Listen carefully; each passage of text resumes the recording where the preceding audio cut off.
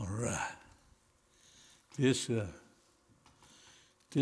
body of Christ, this church has got so much talent in it.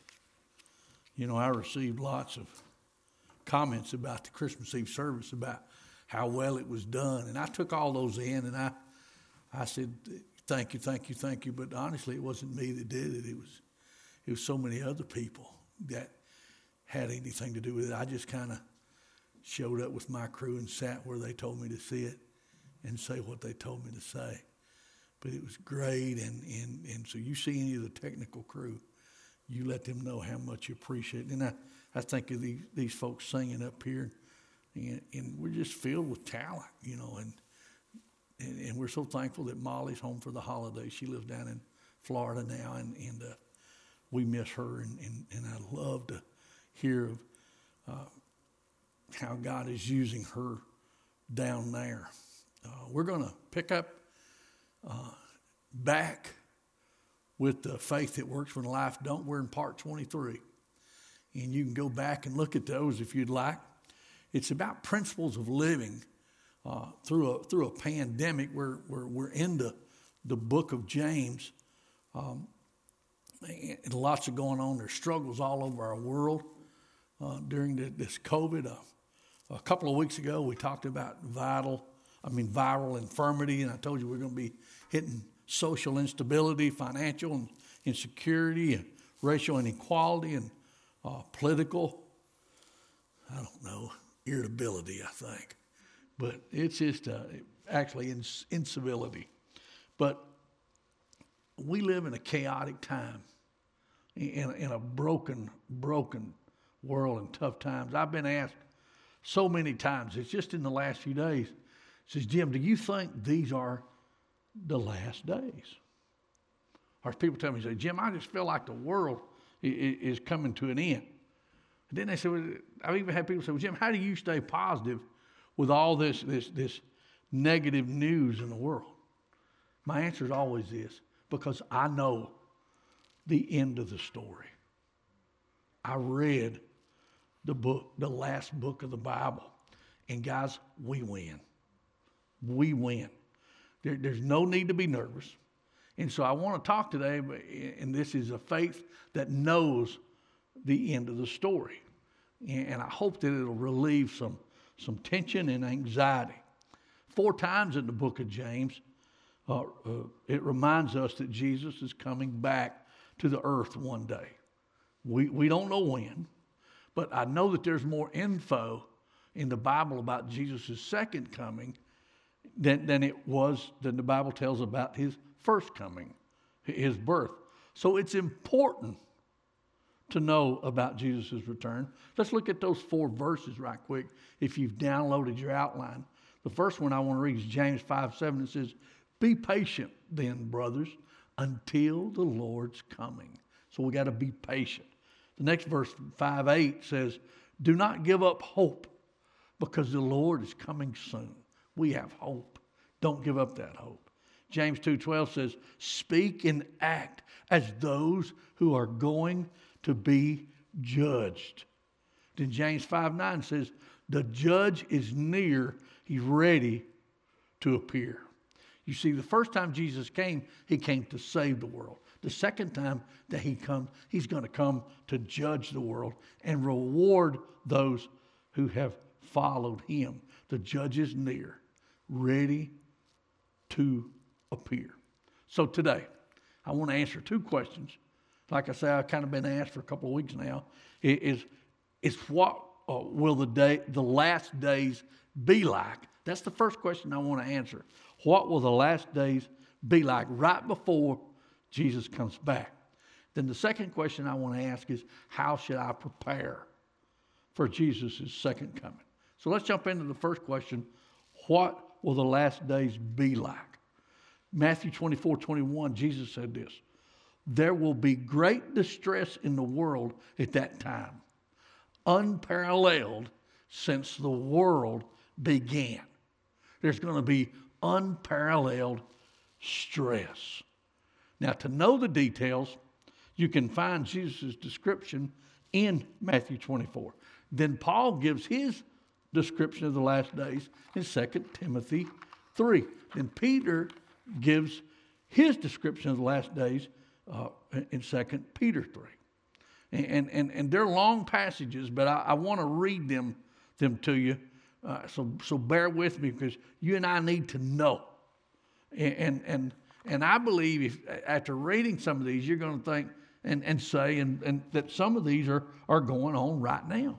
Let me read you Matthew 24, verses 7 through 14. There will be famines and earthquakes.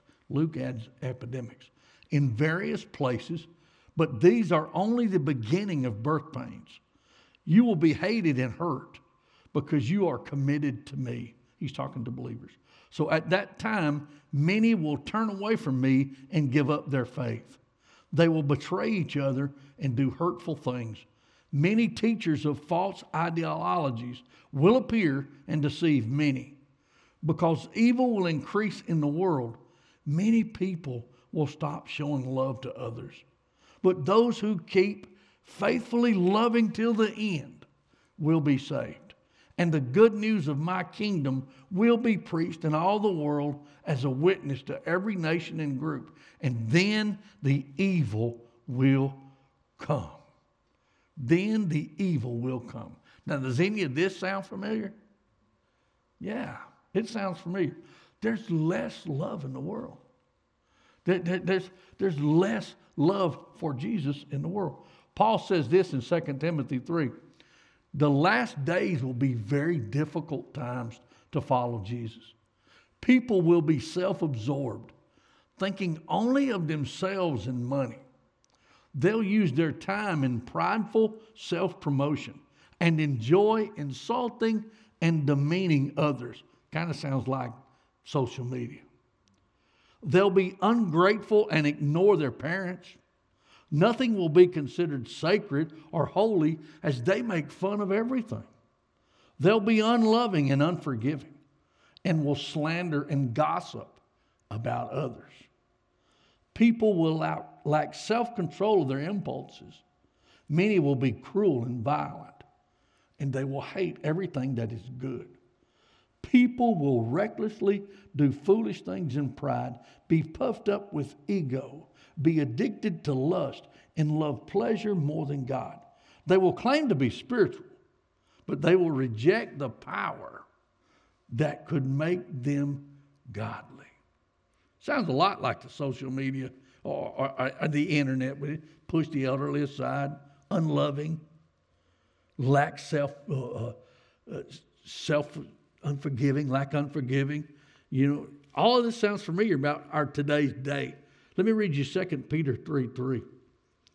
In the last days there will be mockers who laugh at the truth and ridicule you, because they're controlled by their feelings and evil lust. They just want to do every evil thing that they desire. Then Peter describes what will actually happen at the day of Christ's return in verses 10 through 13. The day of the Lord's return will come unexpectedly like a thief. So since everything we see will one day come to an end, what kind of people should we be? We should live holy and godly lives. Look forward to the coming day of God and speed its coming. We look forward to a new heaven and a new earth that Jesus has promised, a world where goodness lives. Guys, there's coming an end to history. It will be replaced. Well, are we living in the last days? Nobody knows. But we do know this. We're living in the later days. We're living in the later days.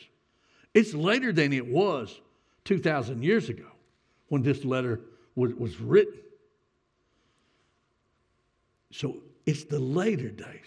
We're closer to the return. Today we're closer to the return than any other time in history. We do know that this generation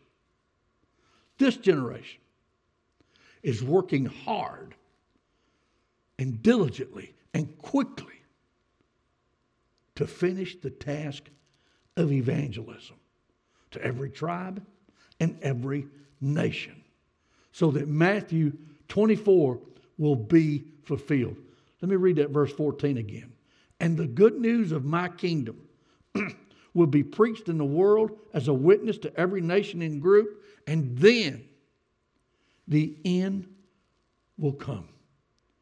Jesus is not coming back until everyone has had a chance to hear the good news of Jesus Christ. Do you get it? When that one last person, can you imagine that happening? When that one last person has the option of saying yes or no, and he or she decides, and then boom, here he is. When that one last person has that chance to hear the gospel of Christ, Jesus will return. 3 times Jesus says, be ready, be ready, be ready. And so my question for you, are you ready? Are you ready? How do we get ready? Well, Jesus tells us how. How should I live in the light of the fact that Jesus is coming back one day? How should I prepare for it? How should it affect the way that I live now? Now. Today. James gives us 6 practical things that we can do, instructions. They're also repeated in other parts of the Bible. They're preparation for the steps, preparation for Jesus' return. Let's jump right in. I want you to get your pencils out, get your pens out, get comfortable at home. Fill in you blank filler inners. Number 1, knowing the end of the story. The first thing that you and I should do is this: clean out the garbage in my life.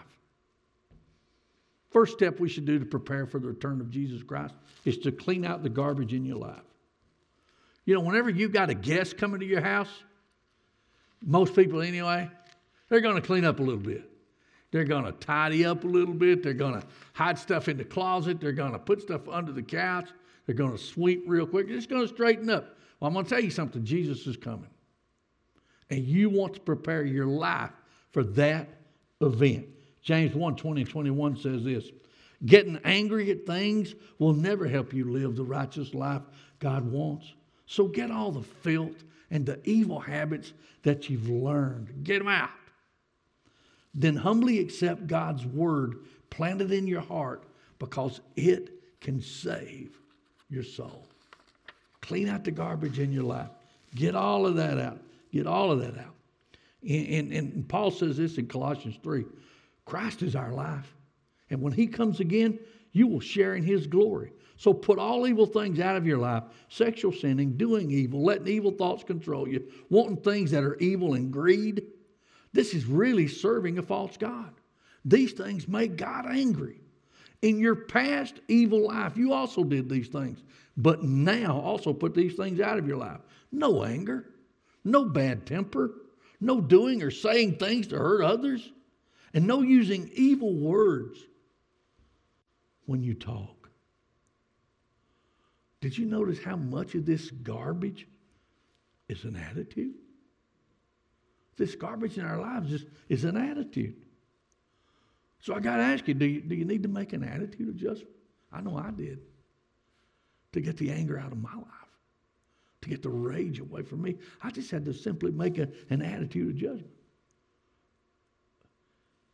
We can do that when we know the end of the story. We know the end of the story.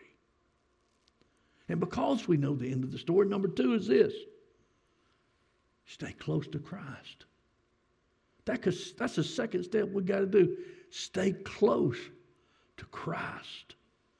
James 4:5, 7, and 8 says, the Spirit that God gave to live in us wants us for himself alone. So give yourself completely to God. Draw close to God, and he will draw close to you. Draw close to God. Regardless of when Jesus comes, That's good advice. Regardless if it's in our lifetime or the next, that's good advice.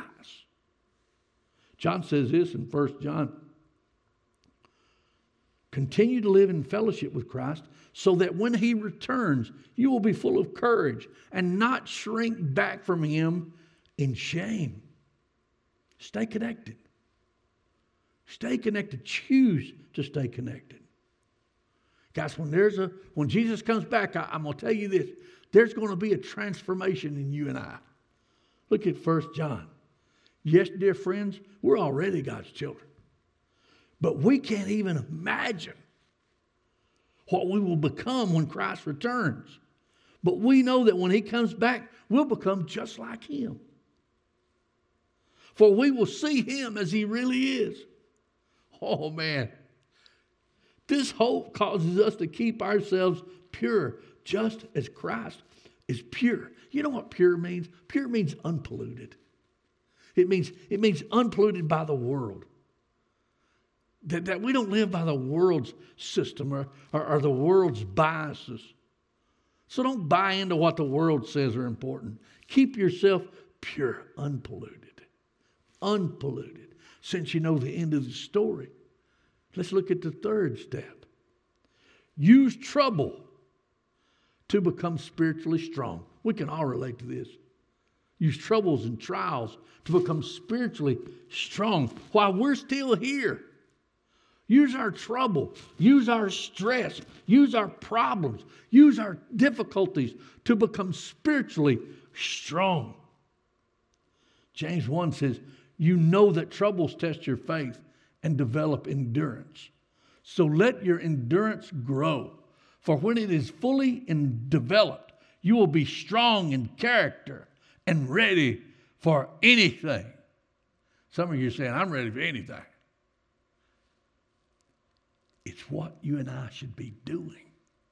Using our troubles to build our character. Paul says this in 1 Thessalonians. May God, who makes everything holy and whole, make you holy and whole. Put together spirit, soul, and body. Keep you fit for the coming of our Master, Jesus Christ.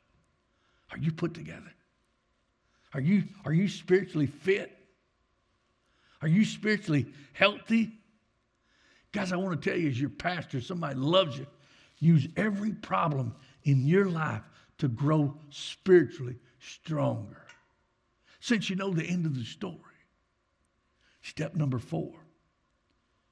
Practice loving everyone. Practice loving everyone. James 2:8 says, you will always do the right thing if you obey the most important law in the Scriptures. It is the law that commands us to love everyone as much as we love ourselves. Gosh, practice loving everyone. This is especially important because our world is becoming more hateful. It's becoming more hateful, less patient, more biased, more bitter, more partisan. And if you're going to learn to love everyone, you can't demonize people. You can't see the worst in them. You need to see the potential in them. Got to practice loving folks. We got to stop stereotyping people. All those people that you disagree with, you got to love them. You got to love them. And there's plenty of people that I disagree with. There's plenty of people that disagree with me. And I don't mind if you're wrong. The Bible says this, 1 Thessalonians 3, may the Lord make your love grow more and more and multiply for each other and for all people so that you will love others as much as we love you. May your hearts be made strong so that you will be holy and without fault before our God and Father when our Lord Jesus comes back with all who belong to him. I pray that your love will multiply. I pray that your love will grow. I pray that you'll be able to look past those other faults, those other people's faults. I pray that you will stop looking at the splinter in their eye and get out the big honking log in your own eye. Love people. Love people. All people. When we do that, we learn to love. We learn to love. Now that you know the end of the story, step number 5, invest in the bank of heaven. Invest in the bank of heaven. 5 times in this short book of James, James emphasizes God's generosity for us. Everything that we have, that you and I have, is because of God's generosity. All because of God's generosity, we have very existence in this life. And his generosity should make us generous. You know, a rich man once asked Jesus, he says, how can I prepare for heaven? Jesus says, why don't you liquidate all your assets and send them on to heaven? Luke 12. Was it Luke 12:23? Yeah. Jesus said this, sell what you have and give to those in need. This will store up treasure for you in heaven. By getting your treasure into heaven, it will be safe for eternity. No thief can steal it, and no moth can destroy it. You know, I asked myself this weekend, do I really need everything I got? You know, do you really need everything that you have? Maybe we could sell some of it and help others who have a whole lot less. Every time that you and I do that, we're storing up stuff in heaven. Jesus said that 5 times. If he said it 5 times, it must be pretty important. How do you store up treasures in heaven? By giving whatever you got to help people less fortunate than you. Proverbs 19:17 says, when you give to the poor, you're lending to the poor, and he will repay and reward you for what you've done. God's going to pay us back interest. James gives some specific examples of how to store up treasures in heaven, and I want to tell you what they are. Number 1, take care of the widows. 2, take care of the orphans. 3, give food and clothing to the poor. Business owners, treat your employees well. Bosses, treat your employees well. 1 Timothy 6:18-19 says, tell people to use their money to do good. They should be rich in good works and should give happily to those in need, always ready to share with others whatever God has given them. By doing this, they're storing up real treasure for themselves in heaven. It is the only safe investment for eternity, and they will be living a fruitful Christian life down here as well. You know, I'm not bragging, I'm just telling you. Over the years, Angie and I give away more, try to give away more each year. And I can't explain it. And it's not a get-rich scheme, but the more we give, the more God gives back. The more I increase my giving, the more he increases the giving to me. It's just crazy. But here's what I know. Because by nature, I'm tight. By nature, I want to hold on to it. But here's what I know. Every time I give, I break the chains of materialism. Every time that I give. And every time I give, I become more like Christ. Every time.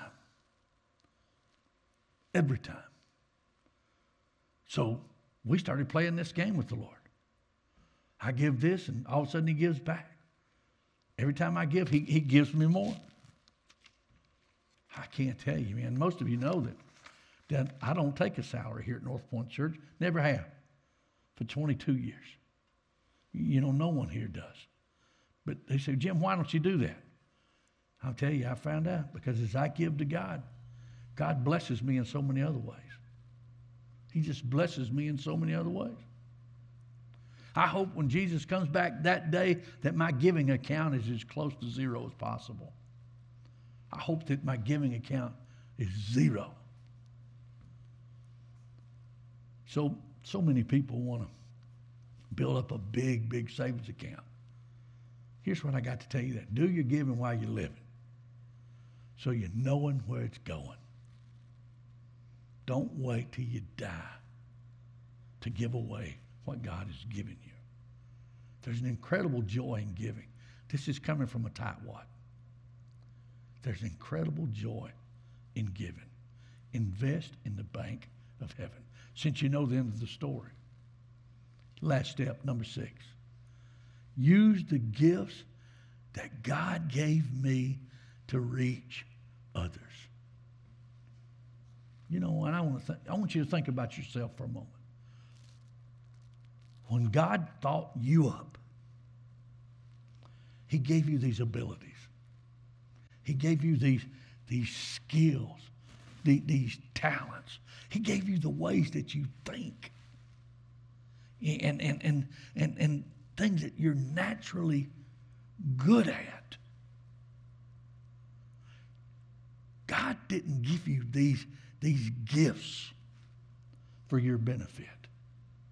He didn't shape you the way you are for your benefit. He didn't make you the way you think for your benefit. Your gifts, your talents, your skills, they're for the benefit of everybody else. And their gifts, their talents, their skills are for your benefit. They're for yours. My gifts are for your benefit. One of my gifts is teaching. And so I teach for your benefit. Yours are for the ladies were singing before. I hope they sing it in a little bit, so hang on if they do. They were singing a song a while ago, I Need You More. I need you more. And I just sat down. I'm alone in this sanctuary, but not alone. As they sang that song, it just ushered me into the presence of God. And I began to weep uncontrollably. And that's a good place to be, in the presence of God. And he used their gifts for me. Use your gifts for the benefit of someone else. God didn't give them to you just for you. James 4:17 says, anyone who knows the good he ought to be doing but doesn't do it sins. Let me read that again. I didn't do it justice. Anyone who knows the good he ought to be doing but doesn't do it sins. Sins. Knowing what you're good at and knowing people in the world probably need your help. What are you doing about it? What are you doing about it? With the skills that he's given you, with the talent that he's given you. Who are you helping? Who are you serving? 1 Corinthians 1:4-7 says, I can never stop thanking God for all the generous gifts he has given you. Now that you belong to Christ Jesus, now you have every spiritual gift you need as you eagerly wait for the return of our Lord Jesus Christ. Guys, I want to tell you something. You're not going to live right today until you understand your future.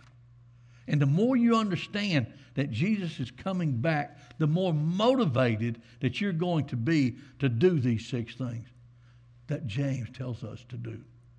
You're going to spend eternity with God. And if you let him save you, you'll spend eternity with him. If you haven't, then we can take care of that today, right now.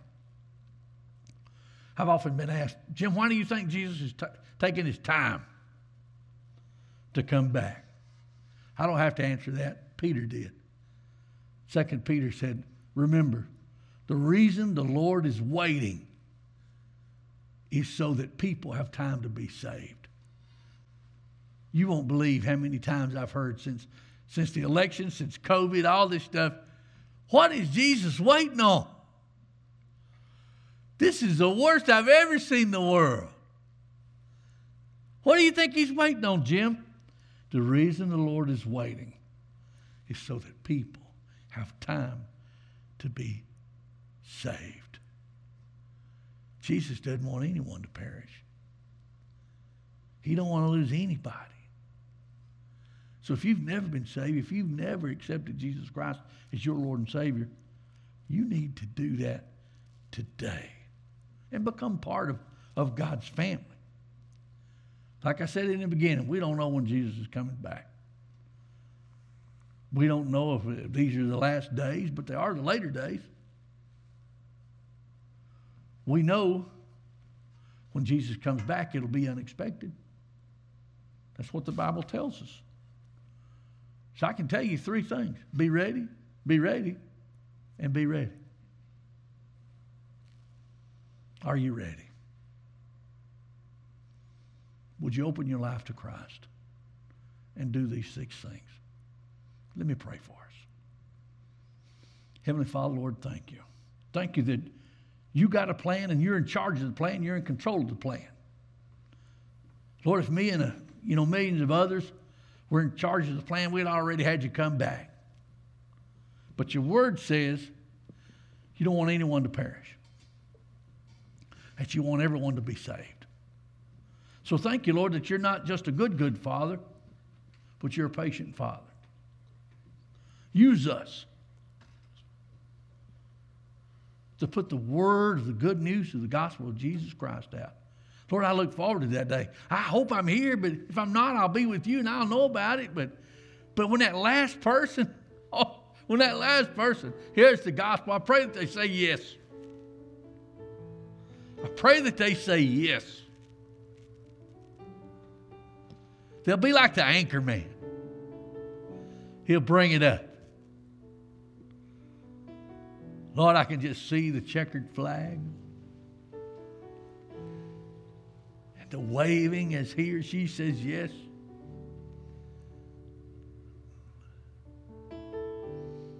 Thank you, my Lord. Oh, I need you more than any other day. Just for the sake of hanging out with you. I got no special request for me. Nothing I need you to do for me. I just want to be in your presence. I just want to hang with you.